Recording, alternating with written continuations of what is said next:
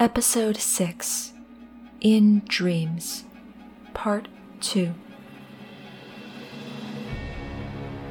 Hi, this is Dragnacarta, DM for Curse of Strahd, Twice Bitten. You're listening to the Twice Bitten podcast, a campaign where 5 Curse of Strahd DMs head back into the mists for a hauntingly familiar adventure. Starring Jack as Metreon, Kaya as Lillison, Linus as Amity, Serena as Kiva, and Twy as Erthrendir. You can catch the horror live every Saturday at 1 p.m. Eastern, 10 a.m. Pacific on Twitch at twitch.tv/rcurseofstrahd, or watch new episodes every Monday on YouTube at youtube.com/c/rcurseofstrahd. You can also listen to new episodes of this podcast weekly at anchor.fm/twice-bitten, or wherever you like to syndicate your podcasts. Now, let's get right to Ravenloft.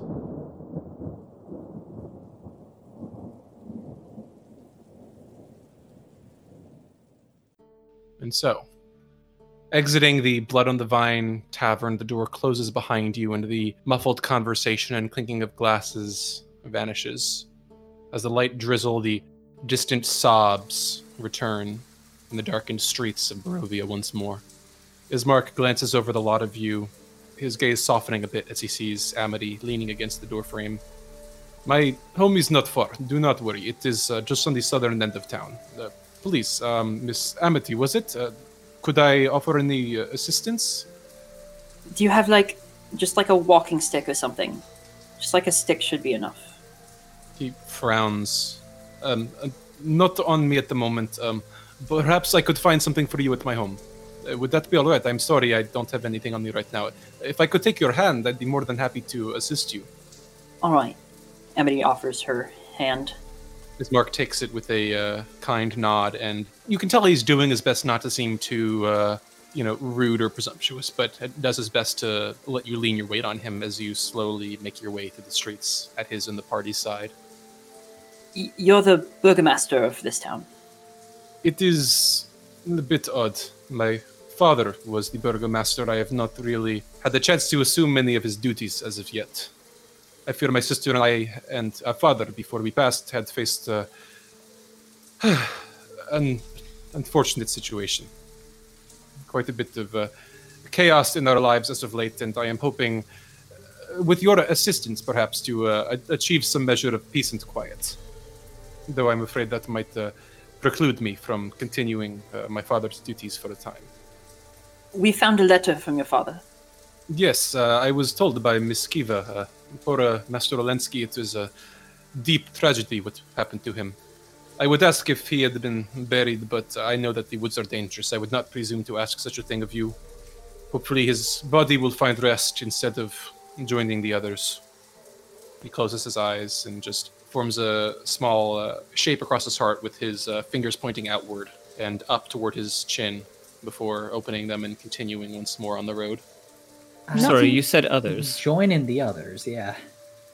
It is best to avoid the... I mentioned that it is unpleasant to travel the woods at night. There are spirits and other less wholesome things that wander its gnarled brambles.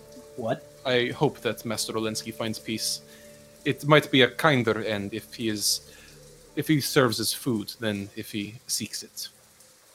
Erthrendir looks like he's about to say something and then immediately shuts his mouth. So the creature in the letter, there are more of them than just the one who has been plaguing this place? The vampire... he looks confused for a moment and then nods. I see the confusion. There is a vampire that rules the land. He dwells in Castle Ravenloft. He does not lurk the woods, I should hope. I sincerely hope, at least. I believe that there may be other spawn of his that lurk in the land, but to my knowledge, I hope that they have not been sighted in the woods, no. Other shambling things, I should say. Lillison is frowning, and she slowly says, "You say he rules this land?" That is correct. He is the Count of Barovia. Ah, so he rules this in a legalistic sense. It is a bit strange. You see, my people do not regard him as a respected lord as such. Rather, he is a devil, a curse placed upon our land. He and the darkness that he brings. We do not view him as one might view a caretaker, perhaps. No, he is a monster set upon us and our people. We do our best to avoid his notice. Generally, curses are placed upon people who have done wrong. Is there something that Barovia has done wrong? If only that we knew it. It is said amongst my people that the Devil's Strahd was sent because of a forgotten sin of our ancestors, the scorn of Old Mother Night, but I do not know. It is what is believed. It is what is understood, but I am no theologian, my friend. I only know that he is a monster. Wait, Kiva rushes into her backpack and pulls out the letter that she got from Death House. This Strahd? And she's going to show the letter to Ismark. He frowns and look over the letter that you're holding up to him. Strahd von Zerevich, yes, that is the name. Dreadlord Unmaster seems quite appropriate for one such as him. But where did you find this? We were in a house when we first got here, a manor. Never mind. It was in a secret room in the library, but the body that was over it was long deceased. How long has this man been in power? The devil has ruled our lands for centuries. We do not know. We have not known life without him. Whatever our ancestors did, it was long ago and lost to the mists. You said centuries. Aye, that I did. Bloody hell. Is he human? Was he human? That I do not know. I know not the nature of the vampire, but whatever he may have once been, he is certainly no longer. He is a beast. He is a creature of night, a creature of blood. He and his servants have long haunted our lands. As I said, it is best to evade him where possible, though, as you might have noticed, and he nods up to the shadow of the castle, faintly illuminated by the waxing moonlight. It is difficult in our little village, so close beneath its shadow. You said that your father was the burgomaster? That is correct. He served long and he served well. He cared for this village, as I do as well, but he passed quite recently. Did the power of his office come from the Count? Or was it elected by the people here? The burgomasters are, well, it is... I suppose our village ways might seem strange to city folk such as yourselves. I am not familiar, as I have said, with the ways of folk outside the Barovia, except insofar as those that have come here before. It is ancestral after a fashion, I suppose you could say, though I imagine that if the townsfolk were not pleased with my father's performance, they could have found another. So, not directly appointed by this dread overlord? No, I have not personally encountered this devil, though. Your sister has. That's correct. So I'm sorry to be presumptuous, but I've never encountered a vampire before, and I don't think any of the rest of us have. So how exactly can we help your family? Before we get there, and before we take advantage of your hospitality, this feels like something that is beyond our wheelhouse. I understand completely. You all look tired, and well, I hope that you are hardy folk to have made it here, especially after the experiences you may have had. I do not wish to put you at undue risk. You see, there is a town beyond here. It is called Velaki. It lies in the heart of the valley. It is my hope that, it is beyond the reach of Castle Ravenloft. It is, from what I have heard, well defended. Beyond the view of the castle and beyond, I hope, the reach of the devil himself. I believe and hope that if I can move my sister from Barovia to this better defended settlement, that she may be free of his grasp, and I might be able to do what I can to find better comfort for her there. Pardon me a moment. Of course.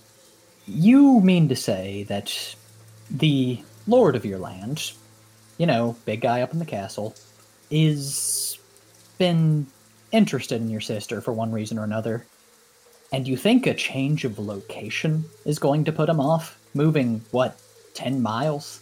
15?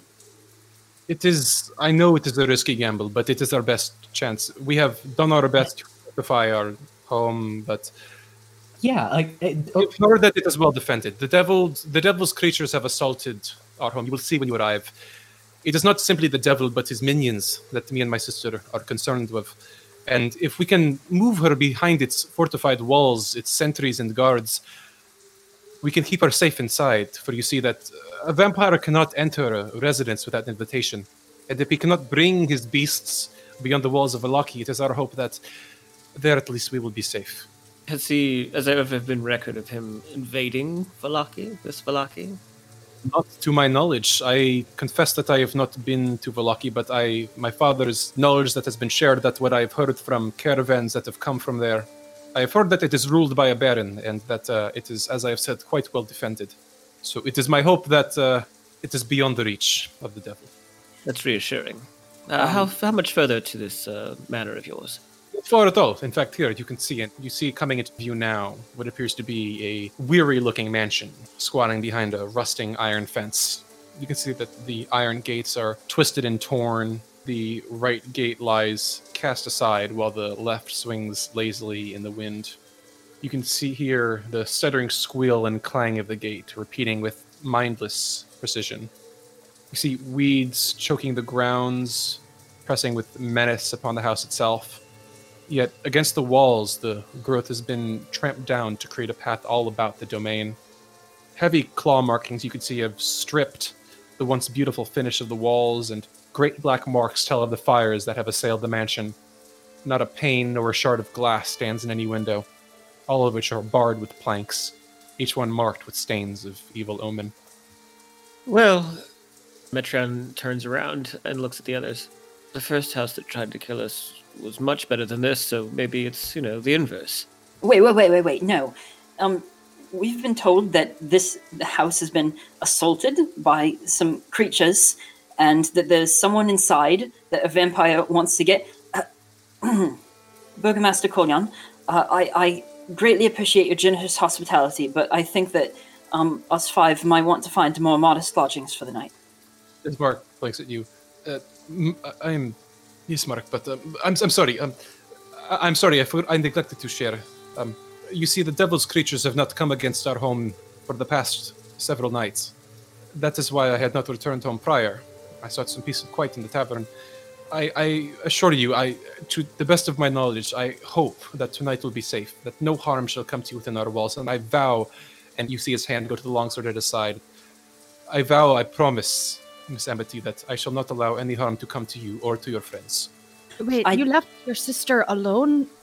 She is quite secure, I promise. The house is fortified. It is safe in there. I just needed to find help. Please. So pardon my questioning, but why haven't you tried to move her already? You seem more than capable of holding your own in a fight. Besides, it is risky alone. The roads can be dangerous, and not as dangerous as a vampire or as dangerous as his minions, but I could not risk her. I needed to find more help. I could not dare move her alone. I take it that the plan would have been to move her in secrecy, to have her disguised, and I assume that sending her off with perhaps a group of strangers would draw less attention than the two of you, who presumably are very well known around here. Mark sighs. It is not quite, though that is an interesting proposal. You see, I had thought to bring her myself to ensure that she got there, but I needed extra hands to make the journey. I could not bear to see her go without knowing that she had come to someplace safe and secure from this nightmare that we have been living. But again, I did not think that I could do it without others to help on the road. I am sorry. Metron has been sort of watching him, and having experienced Death House, even though he was kind of joking, he was also he's not entirely convinced, and he's been observing Ismark this whole time that they've been walking, and now that we're in front of the house. He's curious to know if he's actually telling the truth about all of this, or if he's keeping anything from us. All right, if you'd like to inspect him, you can make an insight check to see if he seems to be holding anything back. That's 7. 7. He's tough to read. He doesn't seem to be indicating much beside the somber, slightly mournful expression upon his face. He's so handsomely brooding, so I'm totally distracted. Earthendeer is going to step forward. Mr. Bismarck, sir, how about this? We will gladly take your hospitality for the night. We are all tired, and frankly, I don't want to know what happened if we try to stay the night out here. Probably nothing good. But in the morning, hopefully, post-breakfast, we will have an answer for you about whether we are willing to help or not. Quite frankly, we've been through a tremendous amount. We are all sick, injured, in degrees of shock, I'd imagine. We need time. Bismarck nods. I understand. It is not a problem, and I appreciate your willingness to entertain the request I have made. Please, let us get out of the cold and the wet. My house is warm and comfortable. And he holds the gate open, ushering you to proceed into the grounds of the manor. Bismarck murmurs to the other. Earthendeer murmurs to the others. Can't be terribly warm with every pane of glass broken, but he will follow. Good help does seem hard to find these days. Wait. I honestly think that just a room in an inn would just be more comfortable and safer than this place. From what he said, there is no inn in the town. Look, I can stay up with you. I don't sleep, remember? So I can keep an eye on you all night, if you'd like. Well, I'll crash with you if you must. If it's of any consolation or comfort. I think we're safer here than trying to knock on doors and wait for hospitality. Unfortunately. But I'm with you, Amity. If something goes bad, we all get out. Together. No questions asked. We leave as soon as things go sour. Are we saying this in front of Bismarck? That's what we said Very last quietly. time. Well, okay, point taken. Look, there's no mists in sight. There's no children that look like those two horrid children did. So I think for tonight, and I was saying this to Metreon earlier, maybe we just take advantage of a bed and slip out quietly in the morning and not get ourselves involved with the affairs of a vampire. But there's no shame in taking something nice after everything that we experienced. You hear Ismark knock on the door, wait for a moment, and then you hear the front door of the mansion creak open. A number of chains making their way across the opening, and you see a young woman's face peering through from the other side. Ismark smiles and murmurs, "It's me." The woman on the other side nods and slowly opens the door and holds it open. You can see now the woman appears to be a striking young woman with auburn hair who wears a simple white tunic with braided patterns over her shoulders, wearing a deep red cloak. And at that, Ismark nods to her, takes a step inside, offers her a brief hug, and then turns. "Irina, these are some friends that I brought from the tavern. All of you, this is my sister Irina." The woman inspects each of you for a moment, and then nods her head. "It is good to meet you all. I am Irina." Metreon slides back his hood and does this very stately bow. "My radiance." And he extends his hand as if to, take it to kiss. She looks at your hand for a moment, a shadow crossing her face. "Please excuse me if I do not invite you into the home. We have had troubles." And she takes a step back, looking at you expectantly. Metreon smiles, kind of showing off his golden fang. It's no trouble at all. I do believe, though, that your brother could vet for us. Ismark sighs. "If you would not mind, I cannot extend an invitation. I am sorry. If you..." He looks a bit of a twisted expression on his face. You just see Irina regarding you quietly as she says, "Well?" Kiva will step forward and offer to shake her hand, and she's not really looking at Irina's face as much. And she's going to look over at the rest of the group and then cross the threshold. Irina gives Kiva a nod and takes her hand. You see the light beginnings of a smile touch her face. "Forgive me, I did not mean to be rude. It is... in the times that we have faced, you cannot be too careful." No, it's... Thank you. It's fine. Nice to meet you. So then may we come in? And as Metron says that, he sort of like inches his hand through the threshold. Ismark sighs. As I mentioned, a vampire cannot enter a residence where they have not been invited. If you are not vampires, you will be able to step over the threshold. Oh, well, very good. And Metron struts inside. You could have just said that. And I'm sorry. I'm sorry. I thought that these days have been stressful. I appreciate each of you. And he regards Amity for a moment. Is she still outside? If everyone else goes in, then I guess Amity will go in. Lillison is also standing outside. Cool. Come on in, both of you. It's much warmer in here. I understand the precaution. It seems ill-mannered to barge into a residence like this, but I suppose. And she is going to take a look at Amity and say, "Will you need a hand?" I can get in. Amity's sort of looking suspiciously at Lillison, but only because of the phrasing. Lillison nods and turns and walks in, trying to, find a place that's as far away from everybody else as possible. And so she proceeds in with Amity, making her way into the old manor as Ismark moves and closes the door behind them. Forgive them, they're just very shy. Of course, it is not a problem. Though for future reference, just so you are aware, I would caution you not to be so cavalier when inviting others inside. There are, Point taken. Amity sits down on the nearest chair or furniture or whatever. There's a house down the street. It's like big and with white wooden walls, 3 stories. Can you go down there and put some kind of sign on the door that's just like, warning, don't come in, or something? Oh my god, you're right. Somebody might stumble in there. Ismark's face looks grim. I am afraid that I believe I know the house of which you speak, and there have been, most of the townsfolk know not to proceed near there, and, it is... Suffice it to say that prior attempts to restrict whatever mind dwells beyond its walls have failed. I am sorry. Does that mean that signs have been taken down? Even I have not placed been outside?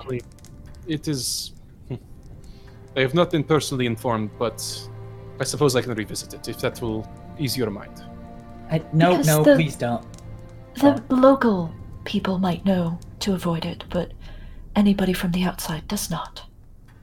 He offers you a thin smile and nods. Of course, I apologize. I hope that your trials have not been too heavy upon your hearts.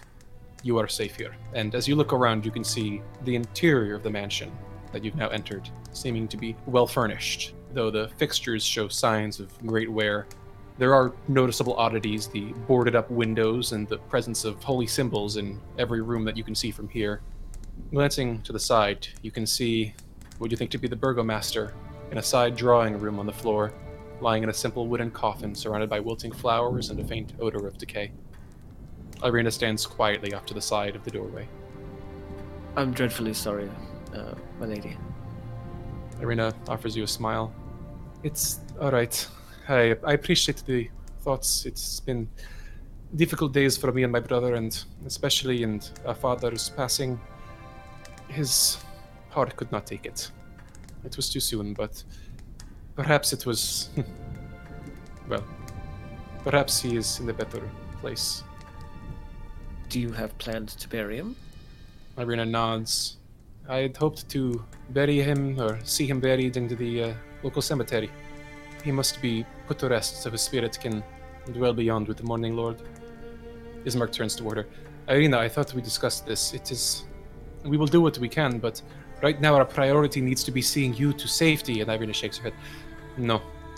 Our father is dead, Ismark. The proper rites must be performed. You know that as well as I. Ismark fixes her a look. We can talk about this in the morning, and Irina shakes her head. We've talked about it. Please, let us attend to our guests. She turns toward the rest of you with a smile. Please, we do not have much to offer at this point, given the the weeks that we have endured as of late. But please, if you would like, I can see if I'm sure that my brother can fix up a meal for you. I would be glad to see to it that you are comforted. If Bismarck nods. They are staying the night. Perhaps if you would not mind showing them to their rooms, I can put together an evening meal. And Irina nods. If it would not be too much trouble, I would be glad to show you some open beds. We do have rooms if you would appreciate. If you show me to a mattress, that will be a greater kindness than I have seen in quite a while after the past few days I've had. Thank you. Irina chuckles. Of course, it's not a problem at all. Please. If you'll just follow me. They're upstairs. I don't know that we have enough for all of you, but we can do what we can to make you comfortable. Please. Yeah, I think you'll follow her upstairs. You follow Irina upstairs. Are Amity and Lillison proceeding as well? Yeah. Kiva is as well, yeah. Amity Lillison uses will- the banister to help her sort of hop up. Lillison will wait a bit and try to see where Ismark has gone to. Sure. You can follow his footsteps as he exits the main foyer. You follow him as he makes his way through the drawing room into a room beyond what appears to be a small and homely kitchen with a small attachment to a dining room on the other side and a small stove, which you see he appears to lit up with firewood. Are you moving quietly or just kind of, leaning in to watch after him before proceeding upstairs? I'll move quietly, but when he stops, Lillison will clear her throat. All right, make a stealth check for me. That is a 24. All right. You quietly slink through the drawing room, passing the coffin by and the slight scent of decay as you peer into the kitchen beyond. You see Ismark arranging a number of woods in the oven and beginning to stoke a flame as some smoke begins to rise through a chimney. You see him beginning to move through a small pantry as he pulls out a few what appears to be hanging steaks and a few vegetables out of a bag, and quietly humming to himself, he pulls out a chef's knife and begins to chop some potatoes. Excuse me. He blinks and turns around. Oh, excuse me, Miss Lillison. Is there something that I can do to help you? Quite the reverse, actually. I just wanted to say we're very deeply indebted to you for extending to us all this hospitality in your hour of grief. Is there anything I can do to help? Well, that depends. How comfortable are you with watching over a stew? Well, as long as I'm told what to watch for, I'm fairly willing to do so. Ismark chuckles. It is not a problem at all. Here. And he holds out a wooden spoon to you. I'll show you how to get all the ingredients put together. If you could keep an eye out for it boiling, so we know to adjust the flames while I see to it about preparing these steaks. Okay. Lillison is going to think about summoning the mage hand, then rethink it, and edge just close enough to grasp the wooden spoon by the tips of her fingers. Ismark seems to note your reluctance to get closer, but just acknowledges it with a nod and returns to his chopping. Lillison is going to be a sous chef for a while. All right, very good. While this is happening, the other four of you, Irina leads you up the creaking old staircase until you reach a landing on the upper floor. There you can see the thin moonlight seeping in through the boarded up windows. In some places, a chill breeze making its way through, though thankfully modeled by the boards and shutters that have been drawn tight over them. Irina guides you down the hall toward a pair of rooms. She opens the door and you see within a single large, comfortable-looking bed, as well as a slightly threadbare and aged rug in each, and a small chest set off to the side. Joining them, you see a single large stone fireplace that appears to verge into both of the rooms. Please forgive me. I would be glad to see if we could fetch some firewood to get it warmed up in here. We were not expecting guests tonight. But if you'd like to get yourself set up as best you can, I'm sorry it's not more, but again, I'm glad to do whatever I can to make sure that you're comfortable. I'm sorry for the trouble that you faced thus far. Damn, So you're it's- fine. It's just the one bed in this room? One bed in each room. There are 2 rooms. Okay, gotcha. Kiva will help Amity get to one of the beds if she needs assistance, and then we'll offer to go get firewood to bring up to the rooms with Irina. As you're doing so, Irina watches you helping Amity. I'm sorry, are you injured in some ways? Is there anything that I can do to help? Let's see. My mother said ice water. That's what she always did for sprained ankles. Actually, I'm not sure if the Ethan dear, if the bone is broken, could your magic fix it? I will let you know in the morning. Maybe. Amity pulls up her gimbal to look at her ankle a little bit timorously. Is the bone broken? If anyone knows anything about sprained ankles or broken ankles or whatever. A sprained ankle doesn't have blood like that. Yeah, it's facing the wrong way. Is the foot even connected? Is that it? Without going into too many of the gory details, there's been a large slash that appears to have impeded the movement of many of the muscles. Looking over it, if any of you would like to attempt a medicine check, I'll allow it to get a better sense of the nature of the injury. I'll give it a try. Of course. I'll help. Well, that's happening. Irina holds up a hand. Don't worry, I'll be right back. I just thought of something. Ethandir. And she dips out of the room. Yeah. I don't know how, but something tells me that you know what this is, and you're going to be able to at least tell me what it is. Amity touches you and applies the guidance cantrip. You can add shit. 1 to your All right. Nice. And with the benefit of the help action as well, I believe that's an 18. All right. Looking over it, it's bad. You've not seen too many grisly injuries, but you've seen this one time before. At the time, admittedly, you were inspecting a fox in the woods rather than a tiefling in a house, but as far as you can tell, the tendon has been severed, several of the muscles disconnected, the ankle itself damaged. It's unlikely that she'll walk on this foot again. Even with magic? You've heard of magic reaching the power that could resolve this, but it's regeneration healing of a power to an extent that you've scarcely heard of. It would take an exarch of a church or some other creature of great healing power to restore this. It's far beyond your capabilities. He puts a hand over his mouth. Oh. Is it broken? I know it's supposed to hurt a lot if it's broken, but I can't even feel it, to be honest. Amity,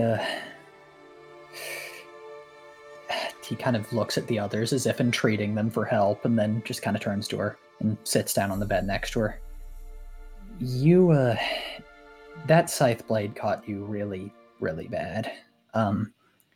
It looks like the tendon severed, which is not a thing my magic, at least, can fix. I can patch up the foot, but, I mean, I don't know this, but there might be a possibility, but I don't think you should be walking on this for a long while. It's not going to get better at minimum for a long time. It might not get better. So you're telling the truth, but not the whole truth there? Yep. Okay. Amity wraps her tail around her face. It was a tooth. What? It looked like a blade, but there were teeth. The house bit me before I left.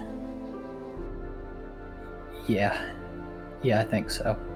It got a few good bites in, and Metreon rubs the collarbone where he still has the deep gash.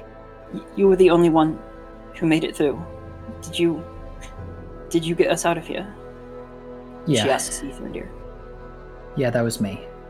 With your magic. I think it's the only thing that gave me the willpower to keep going after it bit me too, but yeah, that was me.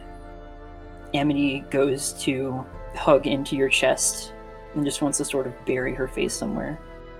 Earthrendir looks uncomfortable, but is going to wrap his arms around you and just kind of hold you. I'm so sorry. I'm so sorry. We got out, and we're gonna get out of here. The missus, it's gonna be gone. And if it's not, then we'll find, if that house had an altar at the bottom that we had to pillage, get rid of that mist, then the other mistresses has to have one too. Yeah. Yeah, you're right. We're gonna make it out of here. Don't worry. Don't worry. He's just going to kind of hold her as long as she's going to hold on to him. There's a moment of silence, and then you hear the door to the room open, and you see Irina standing there in the hall, clutching something to her chest. From the looks of it, it seems to be a long plank from a table or something that has been broken or shattered as such, and you can see that nails have been crudely put together through it, attaching it to a few other pieces of debris. It's perhaps the height of Amity's shoulder, if maybe a few inches lower. She hugs it to her chest. I'm sorry, I didn't mean to interrupt. No, of course not. Earthendeer pulls away. What is it? I just noticed that, Miss Amity, you seem to be having some trouble. I don't know if something happened, but in case you needed something, I'm sorry if this is a bit too forward, but I had a few extra boards lying around and thought that this might help. And she holds out the modified plank, and you realize in the light that it looks very faintly like an improvised crutch. Amity tests it out. Irina kind of like holds her breath for a moment visibly, but it seems to hold your weight. Amity's gonna try to summon her spirits up and get as athletic as she can with this improvised cane, like trying to like jog in place, jog in a circle around the room, maybe try to like kick something. Make an acrobatics check. Is this a check to balance or just straight up acrobatics? It's an 8 if it's just straight up acrobatics. The straight up acrobatics, yes, and you do your best to kind of, hop in place, and you succeed for a moment in, jogging in place, but as you begin to move away from your initial spot, something slips, and as you do, Irina dives in to catch you. Wait, no, are you okay? Metron does the same. I'm fine. I'll practice. We've got you, love. Just take it easy, okay? Thanks for the cane. Nods and slowly pulls back. You must be really something to put that together that fast. That's incredible. Irina gives you a bit of a dry smile. My family has had a rough few weeks. I've grown very accustomed to boarding up windows very quickly. This was not that much different. Oh, goodness, yeah, no, that would make sense. Terribly sorry. Yeah, of course. Metron shoots him a glance, just like, stop. He stops. I know it's not professionally made or anything. I know that Ismark wants to... I don't know what your plans are, but it's possible that, if you're looking for something better, that another town might have someone more professional to make. I'm afraid that there's not really... I don't know if there's anyone who might be able to make something of comparable or of decent quality in Barovia, but I hope it suffices for now. Hell of a lot better than nothing. Thank you. What should I call you? Miss Koyana? Irina? Just Irina is fine, please. Don't worry about it. Fair enough. Thank you, Irina. And he kind of turns to Amity. I bet you're going to get the hang of that thing, no problem. Amity gives you a grim smile. Hopefully it doesn't slow me down too much to make me late to my job interview in Neverwinter.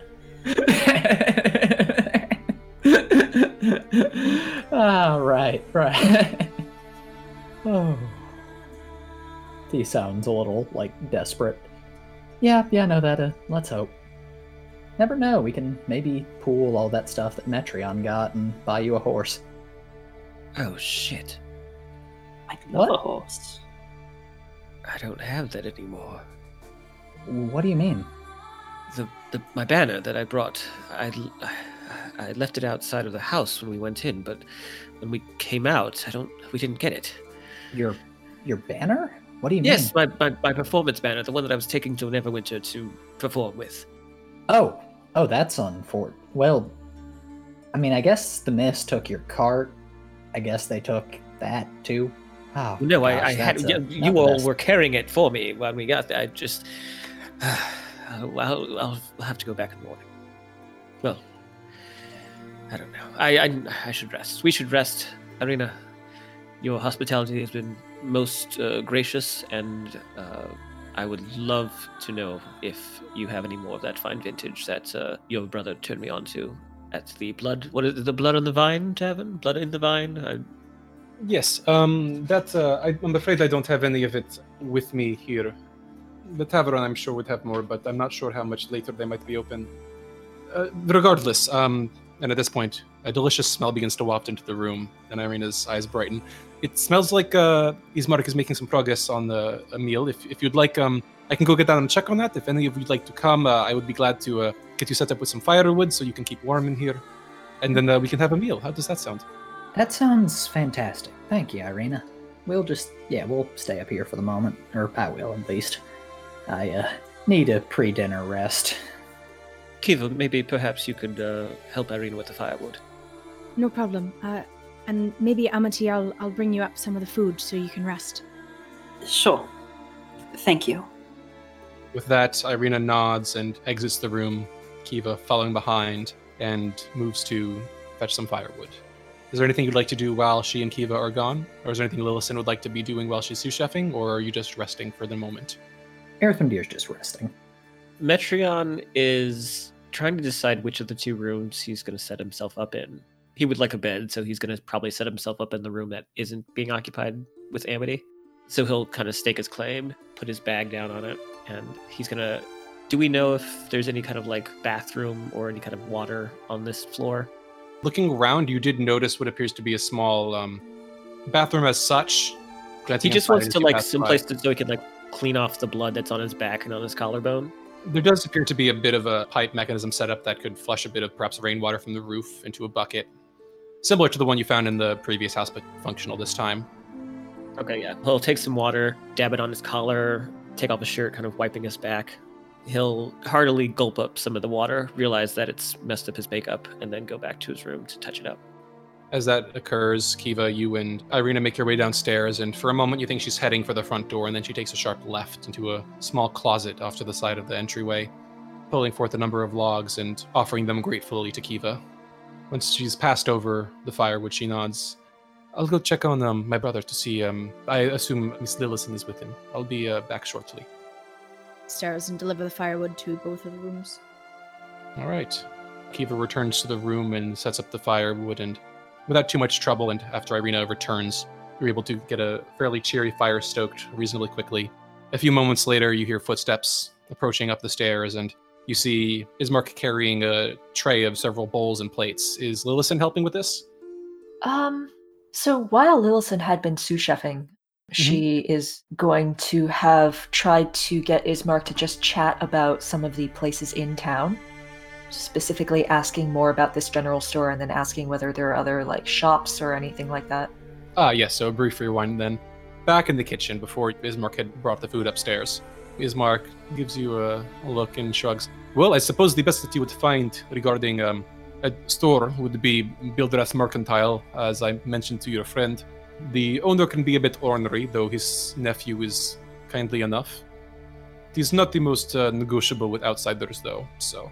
Other than that, we do not have many stores. Most of our commerce has closed up, or left, or fallen to more unsavory ends over the years. Barovia has not taken its time beneath the castle well, I'm afraid. I've heard that Velaki is much better off, though. So perhaps if you're looking to purchase something, if Bildras does not have sufficient quality that you seek, perhaps you might find something there. I did note that our friend Amity did tend to draw a lot of eyes. I assume that tieflings are not a common sight here. Not simply tieflings, if that's what they are called. No, they are most certainly not. Our folk, you see, we know that there are other exotic creatures beyond the mists, and on occasion outsiders do come to our lands, but we are ordinary folk. We do not know much of the strange ancestries that might linger beyond the mists. Even yourself, if I am not being rude, the curvature of your ears is quite unique to my people. Well, I suppose I shall take that as a compliment, but yes, I had wondered whether any would deal with us here, especially after seeing the way that Amity was received, and perhaps that makes the fact that nobody wanted to open their doors to Earthrendir a bit more understandable. You will have to forgive any that you might have encountered on the streets. Our folk are not often trusting of outsiders on even the best of days. And, well, you will have to forgive my people for their hostility towards this amity. They are unused to seeing such unfamiliar biologies, I should say. And given the circumstances in which we live, it has become a rational response, I'm afraid, for many to fear what might be unfamiliar, though I do agree that it is unjust. I understand. It's very difficult to accept anything that you haven't really seen as part of your life before. But I was wondering, as I have said before, you're doing so much for us and we're so obliged, but would it be possible? We're missing many useful supplies, and it sounds like this general store owner of yours may not wish to deal with us fairly, or perhaps at all. Would you mind perhaps going on our behalf? I could certainly do so, but I unfortunately do not believe that he would deal any kinder with me as he would with you. Is he that just one of those kinds of people then? Unfortunately, yes. His motto is that he does not believe in bargaining as such, and given the dearth of other competitors in our village, unfortunately, he gets his way more often than not. I do not imagine that he would be unlikely to serve you, to build wrath gold as gold, but he can be a miserly man, I fear. I see. Well, thank you. I will do what I can, I suppose. Oh, and as she sort of edges closer to the cooking fire, I know that there's probably not enough room for, 5 extra guests. Would you mind terribly if I slept in the kitchen tonight? Ismark blinks. Not at all.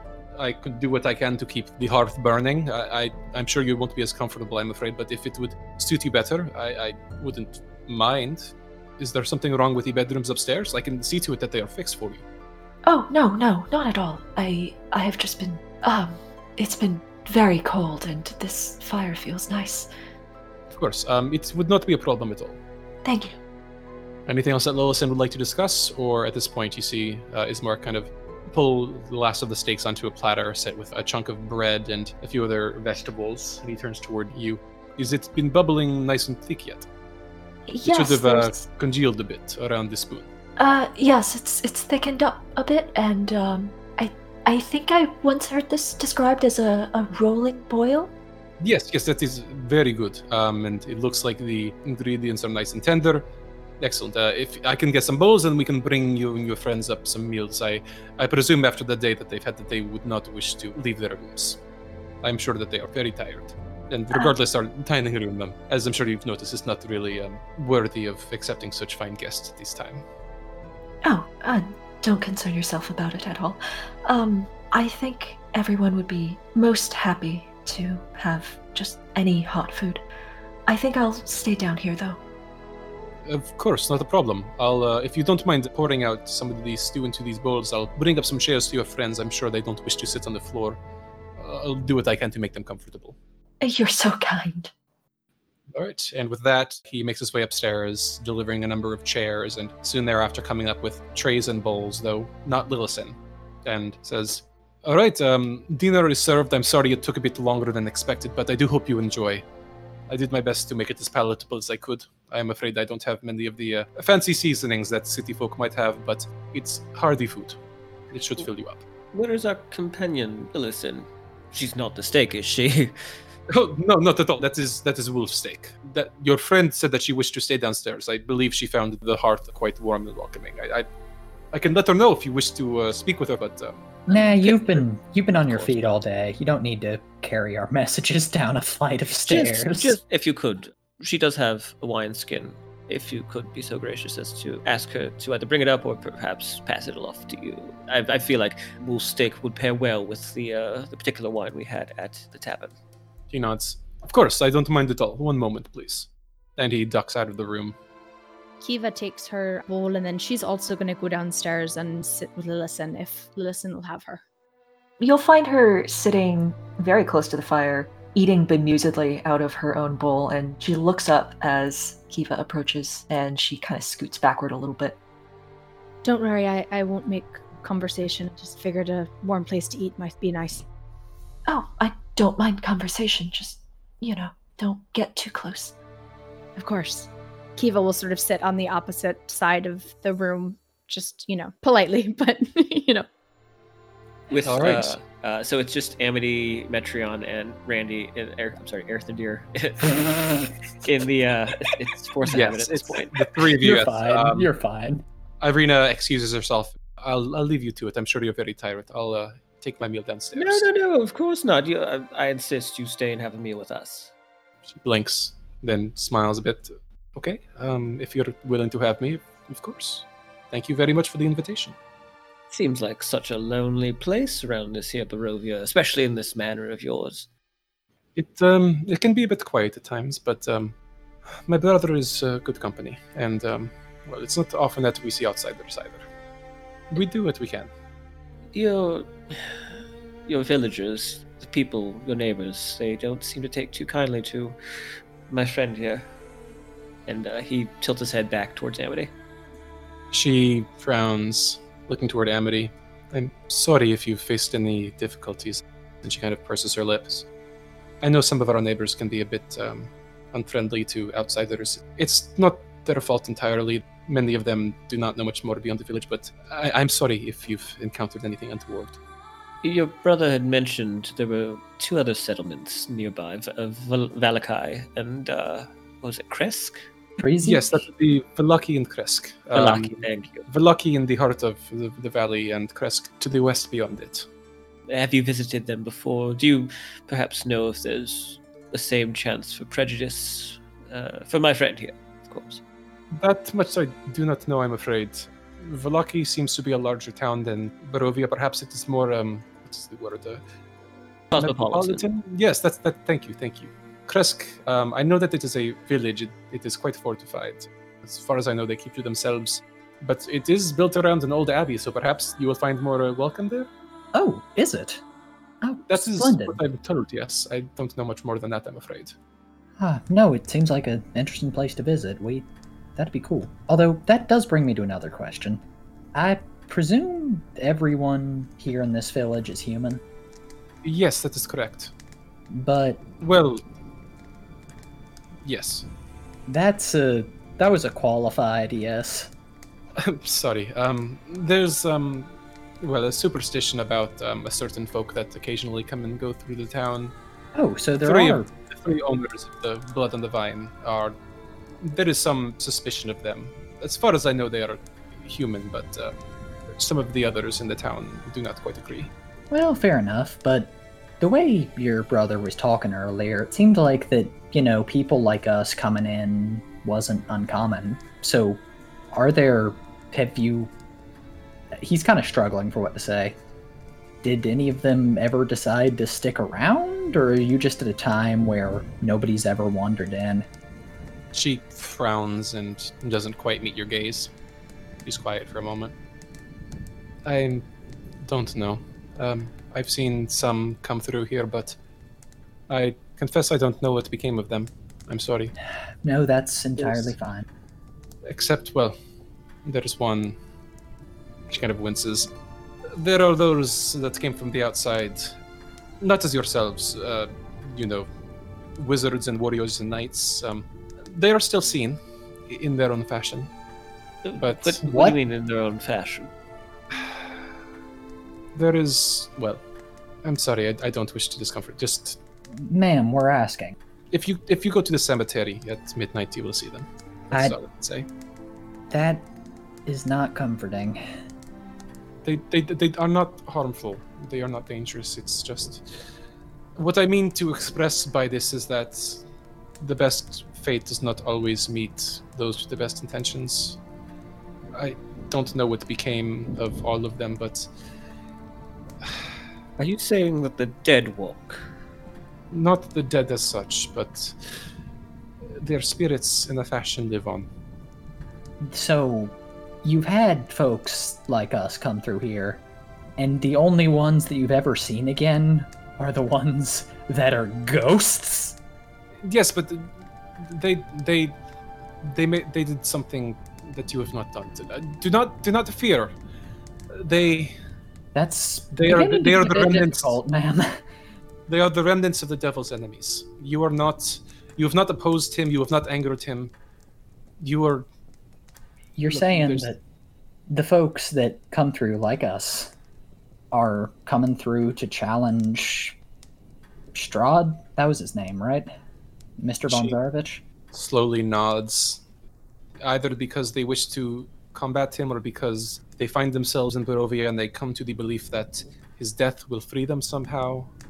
It is a damnable fate.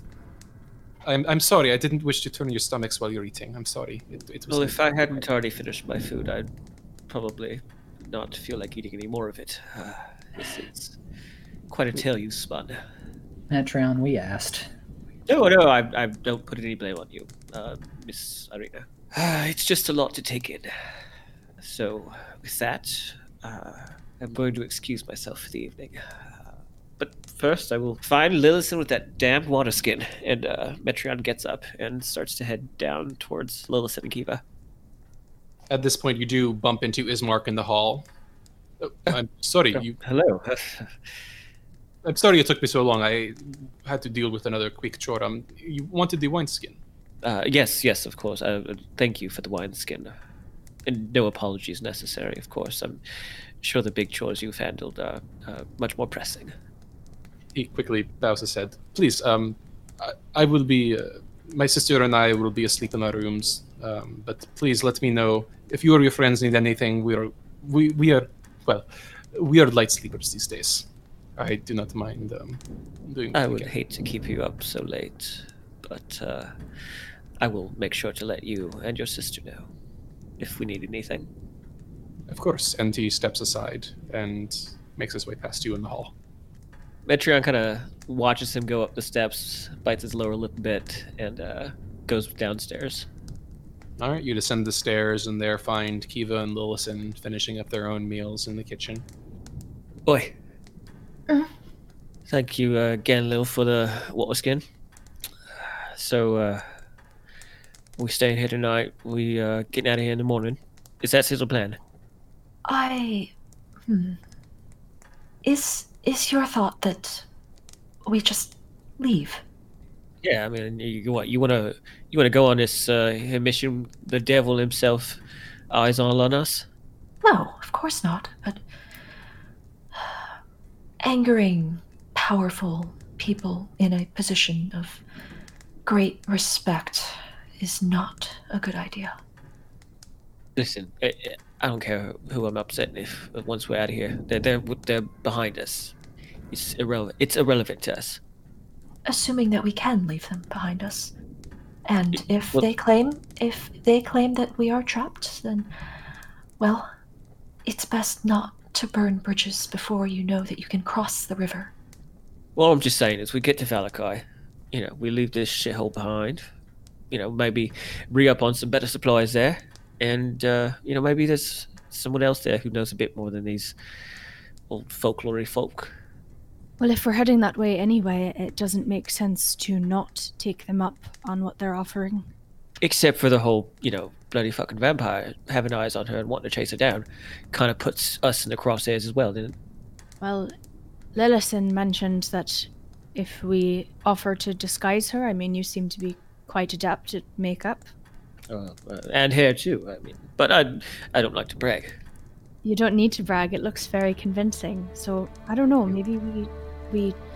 Look, I'm not saying we put ourselves at risk. We've already done so much and lost so much, so I'm just saying if we're heading there anyway, Wait, you're backing out on a plan on me, I know. I'm just saying, 7 can defend better than 5, especially if, well, I don't think that Amity will be able to run very quickly.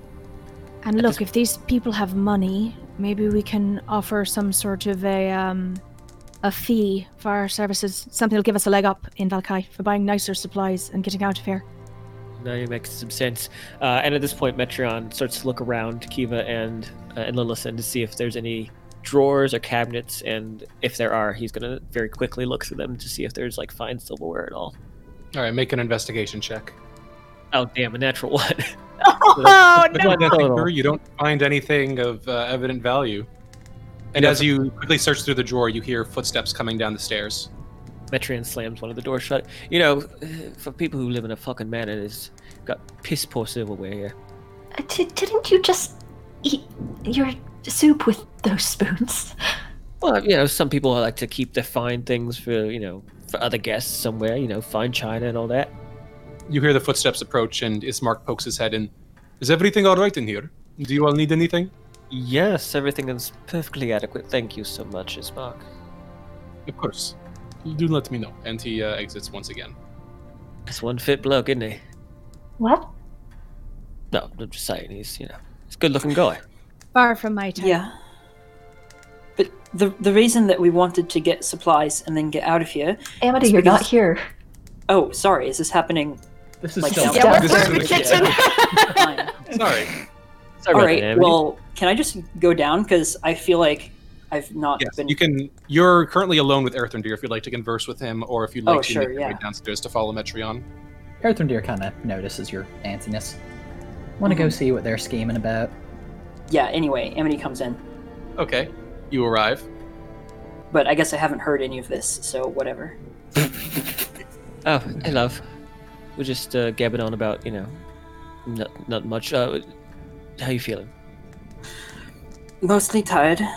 I've been awake for a while, not counting the time I fell asleep in the road. Yeah, this whole trip's taking a lot out of us. Everybody, I think. Listen, we're just talking about getting to Valakai. Some folks is thinking maybe we bring this Irina with us, despite some objections. But if we get to Valakai, maybe we can set you up for something that's a little bit more permanent. Maybe get you a nice cane or something. Amity sort of shakes her head confused. The whole reason that we wanted to get supplies is so that we could get out of here and not be associated with that vampire. I agree, but not like and I don't know why you're suggesting teaming up with the girl who is the only person we know who is directly associated with the vampire. And I agree, which is why I said that some people, myself and you, might have reservations, but there's also the possibility of maybe making a profit out of this and making this trip of ours a little easier. Etherin, you have to agree, right? Like, following this girl around it's not a business. He looks between Amity and Metreon and the others, then gives out a long, low sigh. What I think is that we're tired, we're scared, and we're in over our heads. I wouldn't trust any decision we make tonight. I know it's not a satisfying answer, but it's an answer. And who knows? I don't think going with her is a good idea, but from the look of Mr. Bismarck there, he seems like a better combatant than any of us, no offense meant. And, well, except maybe Kiva, I don't know. But I think that, from what Irina told me upstairs, I think we might have the devil's attention one way or another. What do you mean? She talked about...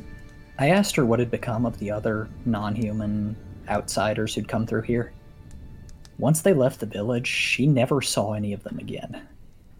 But they just went home, right? No. I mean, No, not quite. I mean, I noticed you talked about the spirits and all that, but someone's had to have gotten out of here. I'm sure they have, but she mentioned directly that they had ended up opposing this Strahd von Zarevich or whoever. Why? To try to usurp him? I don't know. Why else would you challenge someone who rules an entire country? Because she said... escape. She mentioned that. So you think that we have to kill him to leave? I'm not saying anything. I'm just passing along information. Emily, you got some book smarts there. Have you ever heard of anything like this? Like something that keeps people trapped and all that? There's plenty of stories where people are trapped. But does it say like you killed a big evil so and so and let you out? Like, I don't know. All this is very much beyond my comprehension. So I'm just trying to figure things out myself. Well, sometimes if you're trapped, you can throw the witch in an oven and get away. Other times you can outwit your captors and run or sneak out. And Maybe sometimes when you're trapped, that just won't change.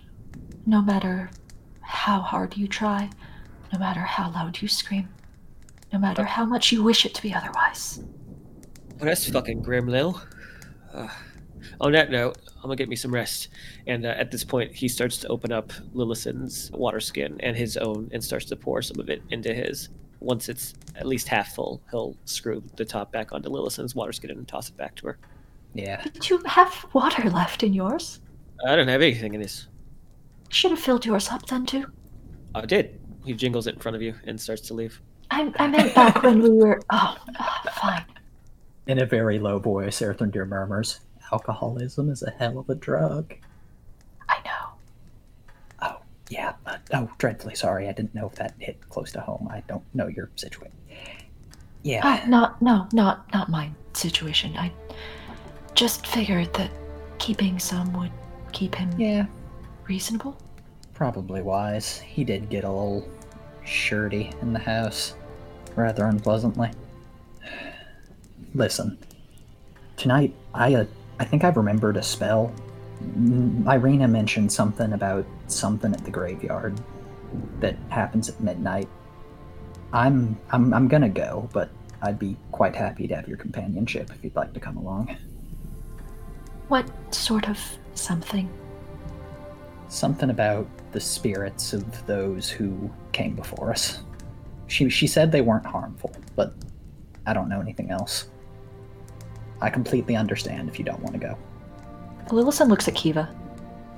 I don't want to go if I'm not invited, but I'm happy to accompany if that's what you want. No, and then he kind of catches himself. I want you to do what you want. I'm very happy we're at this arrangement right now where you're all safe and healthy, but I think our ties to another are well and dissolved at this point. Anything beyond this is willingness. Your call. DM, how much longer do we have until midnight?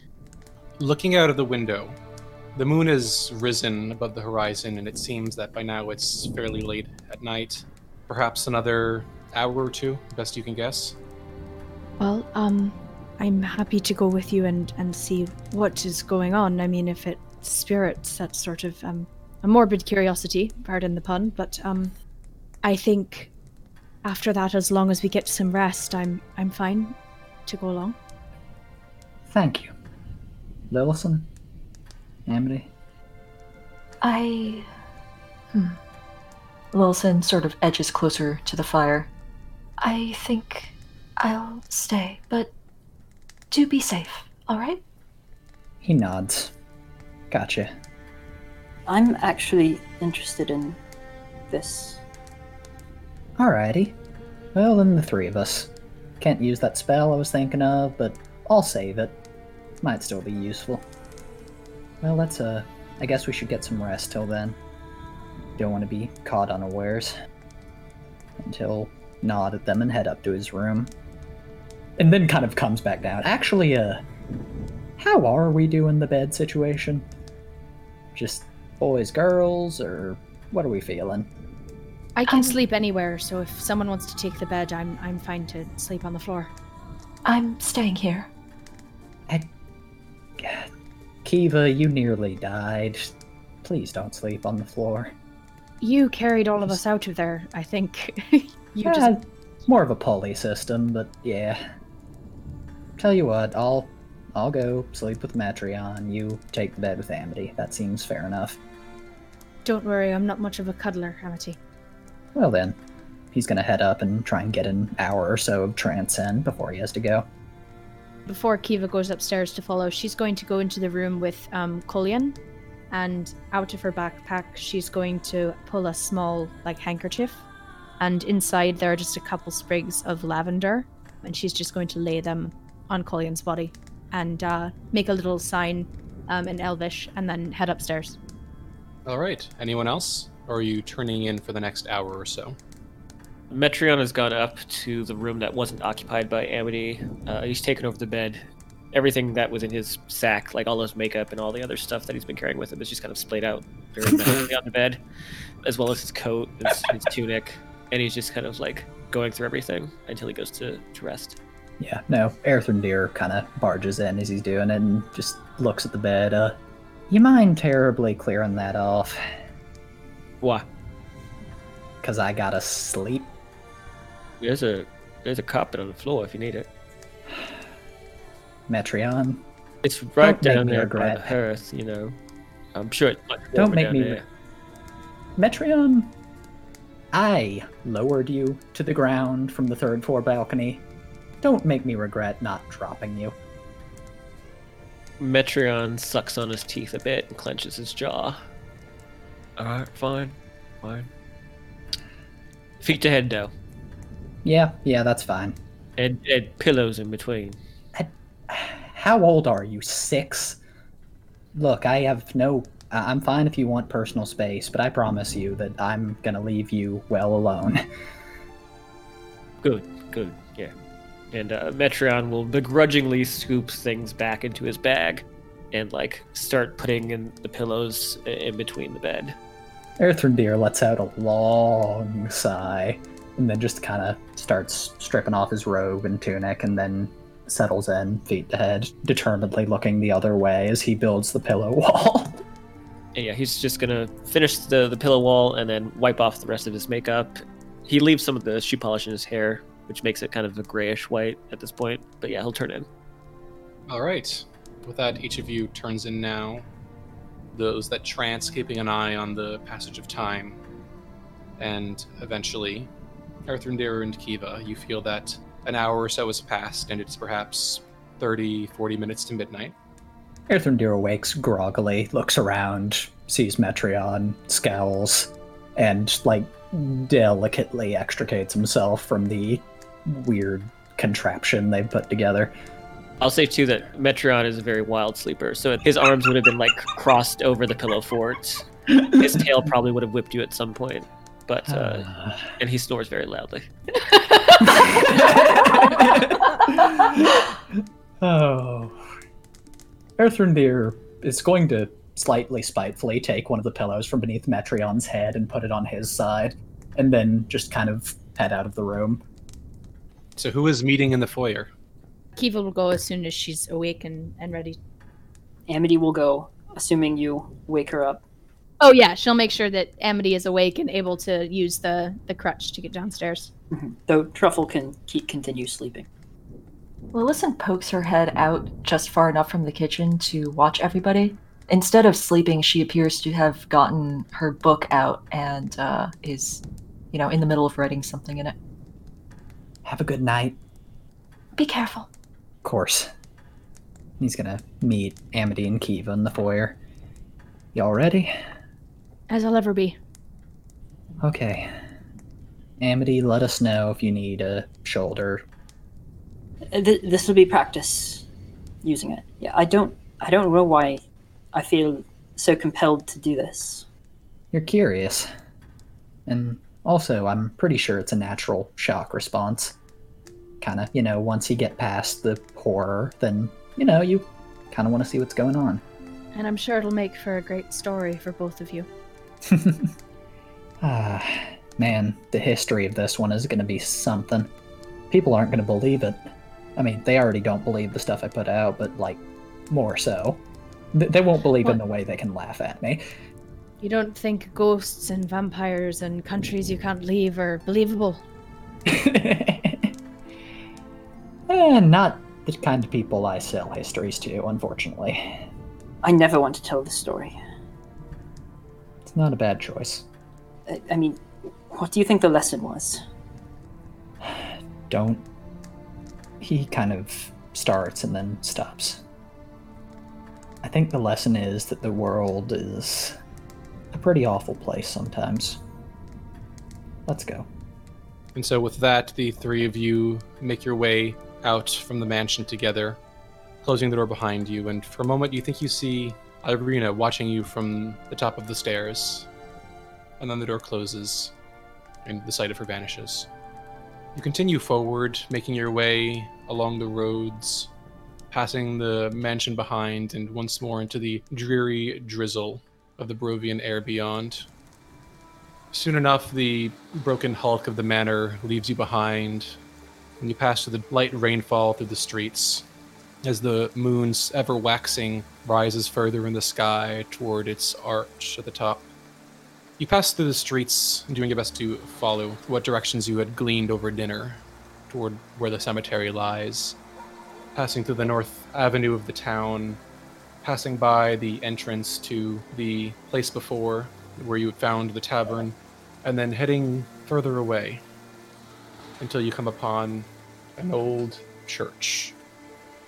The church you find here, you see atop a slight rise against the roots of the pillar stone that supports Castle Ravenloft above. You see standing a gray, sagging edifice of stone and wood. This church has obviously weathered the assaults of evil for centuries on end and is worn and weary. A bell tower rises toward the back, and flickering light shines through holes in the shingled roof.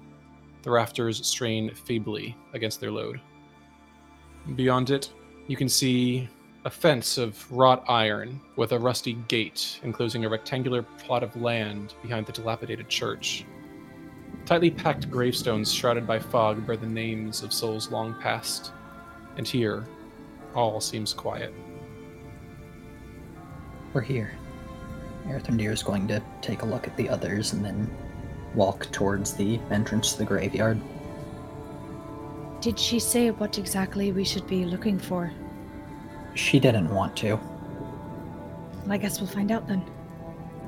Yeah, he'll approach the entrance and take a look around. You make your way forward. The gate to the graveyard is not incredibly difficult to make your way through. It creaks and groans with a faint shriek as you make your way inside. You pass inside the interior of the fence and make your way through the graveyard. The old headstones standing silently amongst the rows of sod and muddy earth. Overhead, the moon seems nearly ripe to reach its apex for the night. Well, this is the place. I, guess we just wait and pray nothing starts crawling out of these graves. From these symbols on the side, can I see who the church is dedicated to? Make a religion check for me. 19.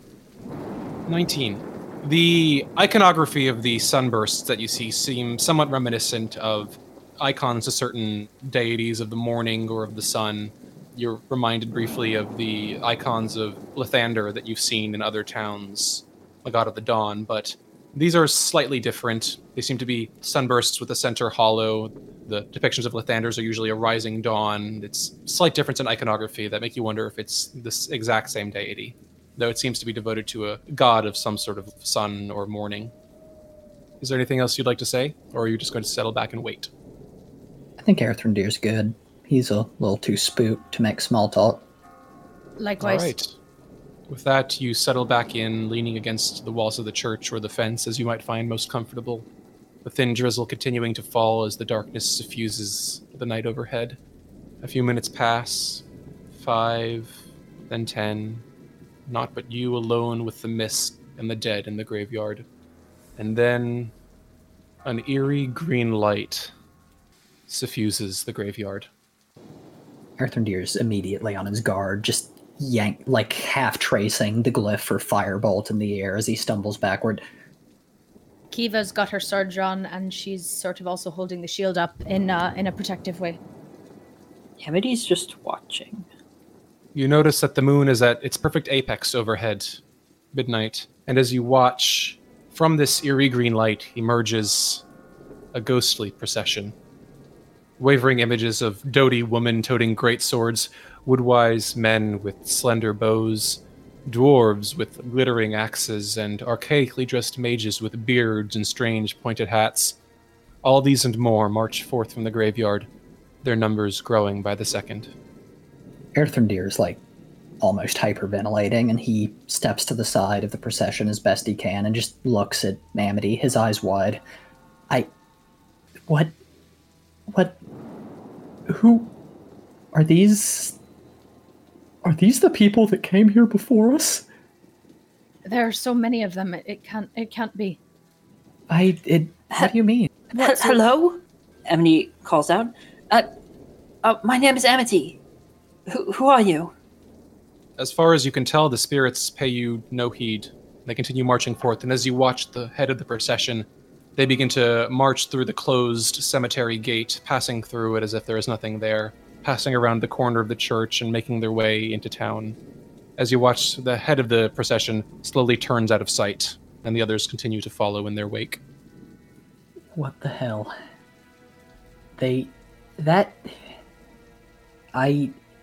By Earthrendir's estimation, does the number of spirits that he saw match up with about how many graves are in the graveyard? It seems that there are far more spirits here than could be housed in this cemetery. There's got to be... there are a few dozen headstones in the graveyard at a quick count. There must be nearly 100 ghosts marching forth. Well, we've got two options. One, this place is on a catacomb system where you only get your grave plot for a little bit of time, which is actually very common in good land management. But number two is that's more people than should be here. Period. Not that that particularly helps anyone, but the more you know. Maybe it's just an illusion then, and these people aren't actually ghosts at all. Have we ever been that lucky in the past few days? All right, point taken. The figures. What races were they? As far as you can tell, and by this point the last of the procession has marched forth, there you saw elves, you saw humans, dwarves. You think you saw one that might have been of orcish descent. You saw a few halflings marching forth. It's an incredibly motley and varied crew. Any tieflings? You did see one or two tieflings, yes. We should follow them. All right, but if they go out of town, we leave them be. Agreed. Together and doing your best to keep Amity moving more briskly for fear of the spirits leaving you behind. You make your way through the dark streets, following the spirits along as they process through the empty streets of Barovia. As you watch, they march, taking a right fork when they reach the first intersection out of the church and proceed further, making their way past the boarded-up, dark homes and structures. You follow them for a few minutes more, and as you watch, they take another right turn and begin marching down the road to the southwest of town. In the distance, you think you could see the dark silhouette of the burgomaster's mansion, faintly illuminated by the silvery light of the moon on the southern edge of town, but the spirits pay it and you no mind as they proceed down the road away from Barovia and further into the valley beyond. You hear the fluttering of leathery wings and a soft chirping, and on the edges of the buildings around you, you see a few dozen bats hanging, perched, upside down from the roofs. Glancing over them, they seem to be watching you intently, as you yourselves watch the procession move past. Earthrendir is going to look at the others and say, in a very small voice, I know I said this in the house, but we're gonna die here, aren't we? Kiva looks very carefully over at Amity and then back at Earthrendir and just nods silently, but she doesn't want to say it out loud. You're going to say that a lot. I guess I am. But you haven't said it in the same place twice yet.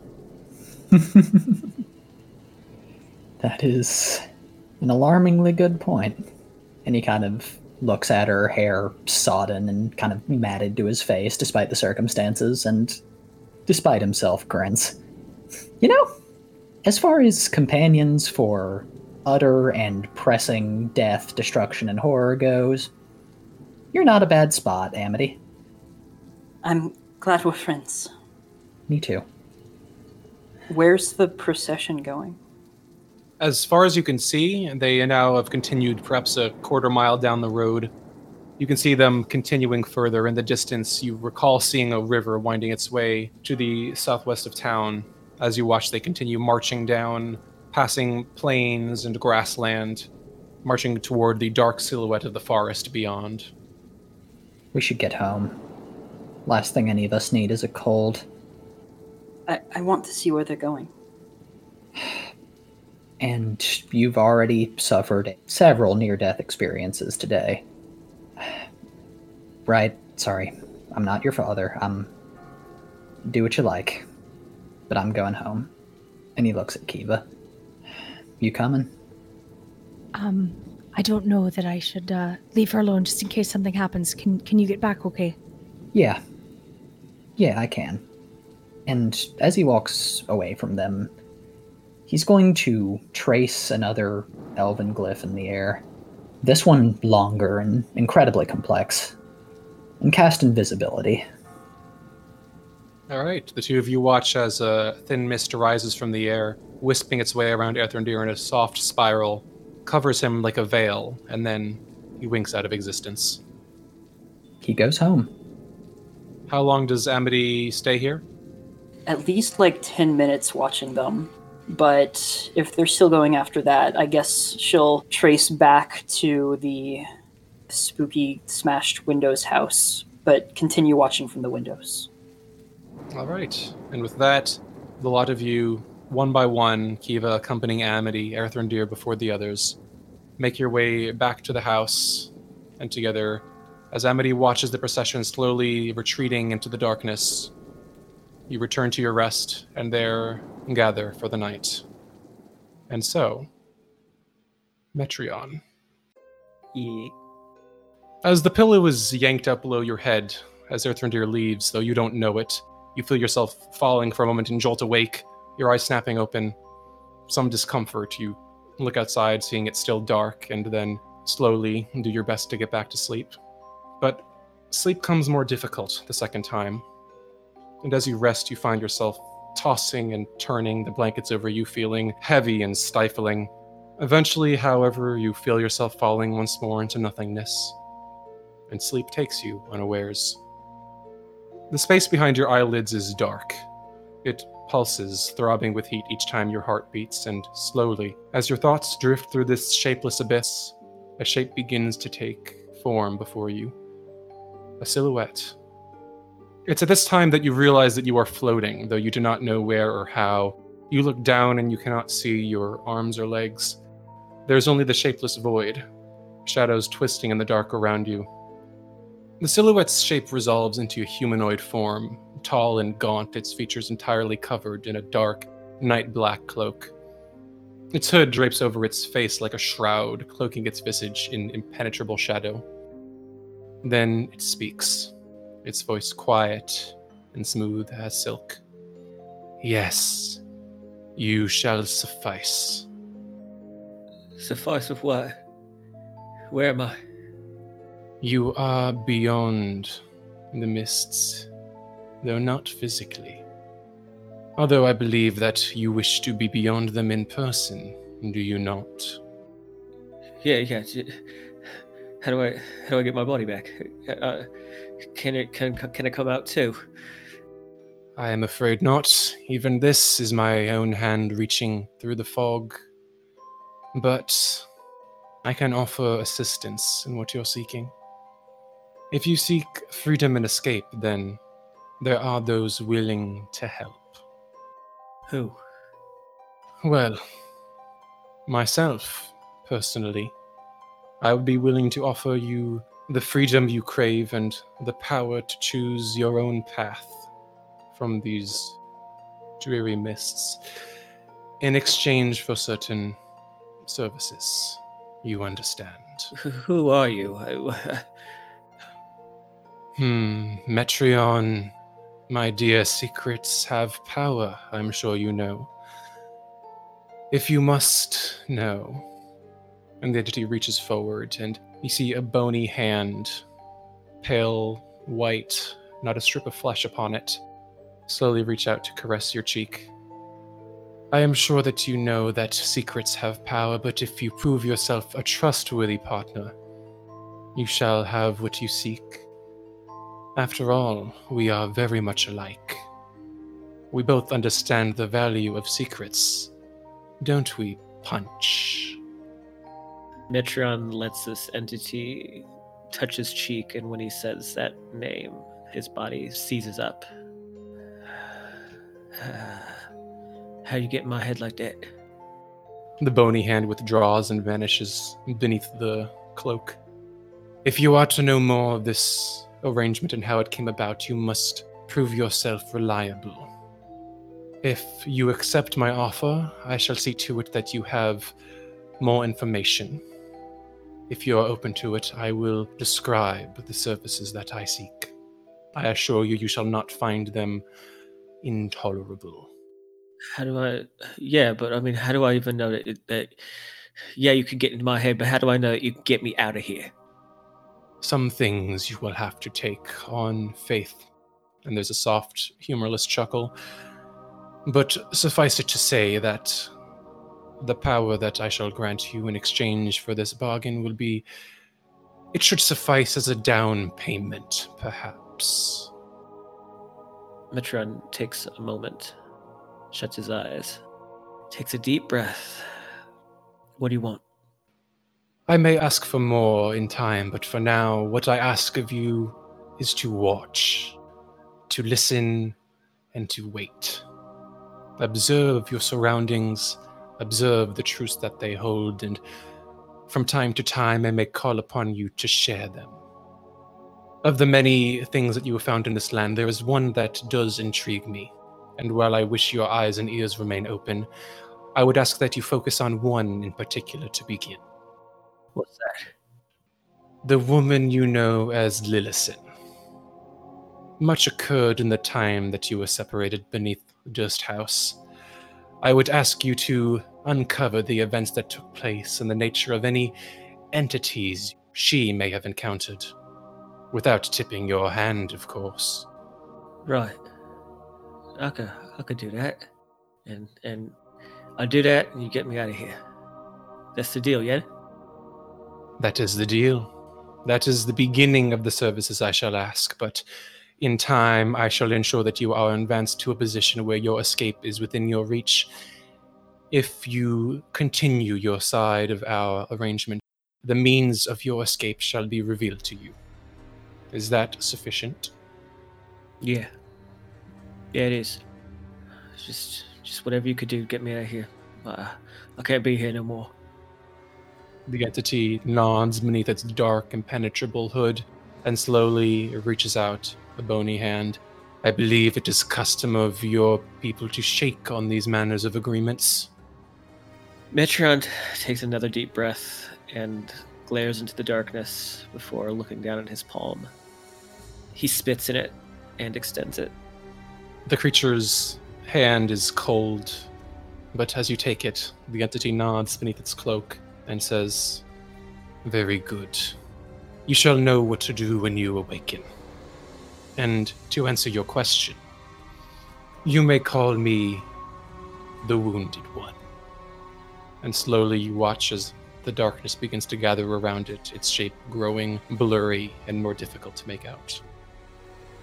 When you awaken, you will know what to do. I look forward to your reports. The darkness comes forward, surrounding this thing like a nimbus, a cocoon of shadow, and then you are once more floating in the void, and then your eyes snap open. You sit bolt upright in bed, and from what you can see, you are once more in the Burgomaster's mansion, but now you are soaked in sweat, your forehead burning, your entire body trembling and shaking.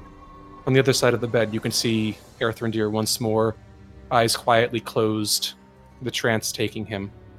And then you feel rising up an image in your mind. A small black circle, an icon. This small circle nestled within a larger hollow circle that is itself surrounded on the bottom, the left, and the right by outward pacing triangles, and bordered on the top by 3 thin lines that point up. You feel this image perfectly in your mind, And then your hand slowly twitching toward your chest, the left hand slowly twitching toward your pack, where you know your tattoo kit to lie. You know what you have to do. You feel the canvas upon your chest and on your back and your shoulders, on your arms, and you know that somewhere the sigil is waiting to be engraved. Yeah, thankfully Metreon doesn't rely on light too much, thanks to the dark vision. So he rummages through his sack and pulls out the inkwell and the quill that he stole from Durst Manor. He sits on the floor and just continuing to look down. He sleeps shirtless anyway, so he begins to stick and poke with the quill, dipping it back and forth in the ink, and he begins to outline, at least, this sigil that he has seen so clearly in his head.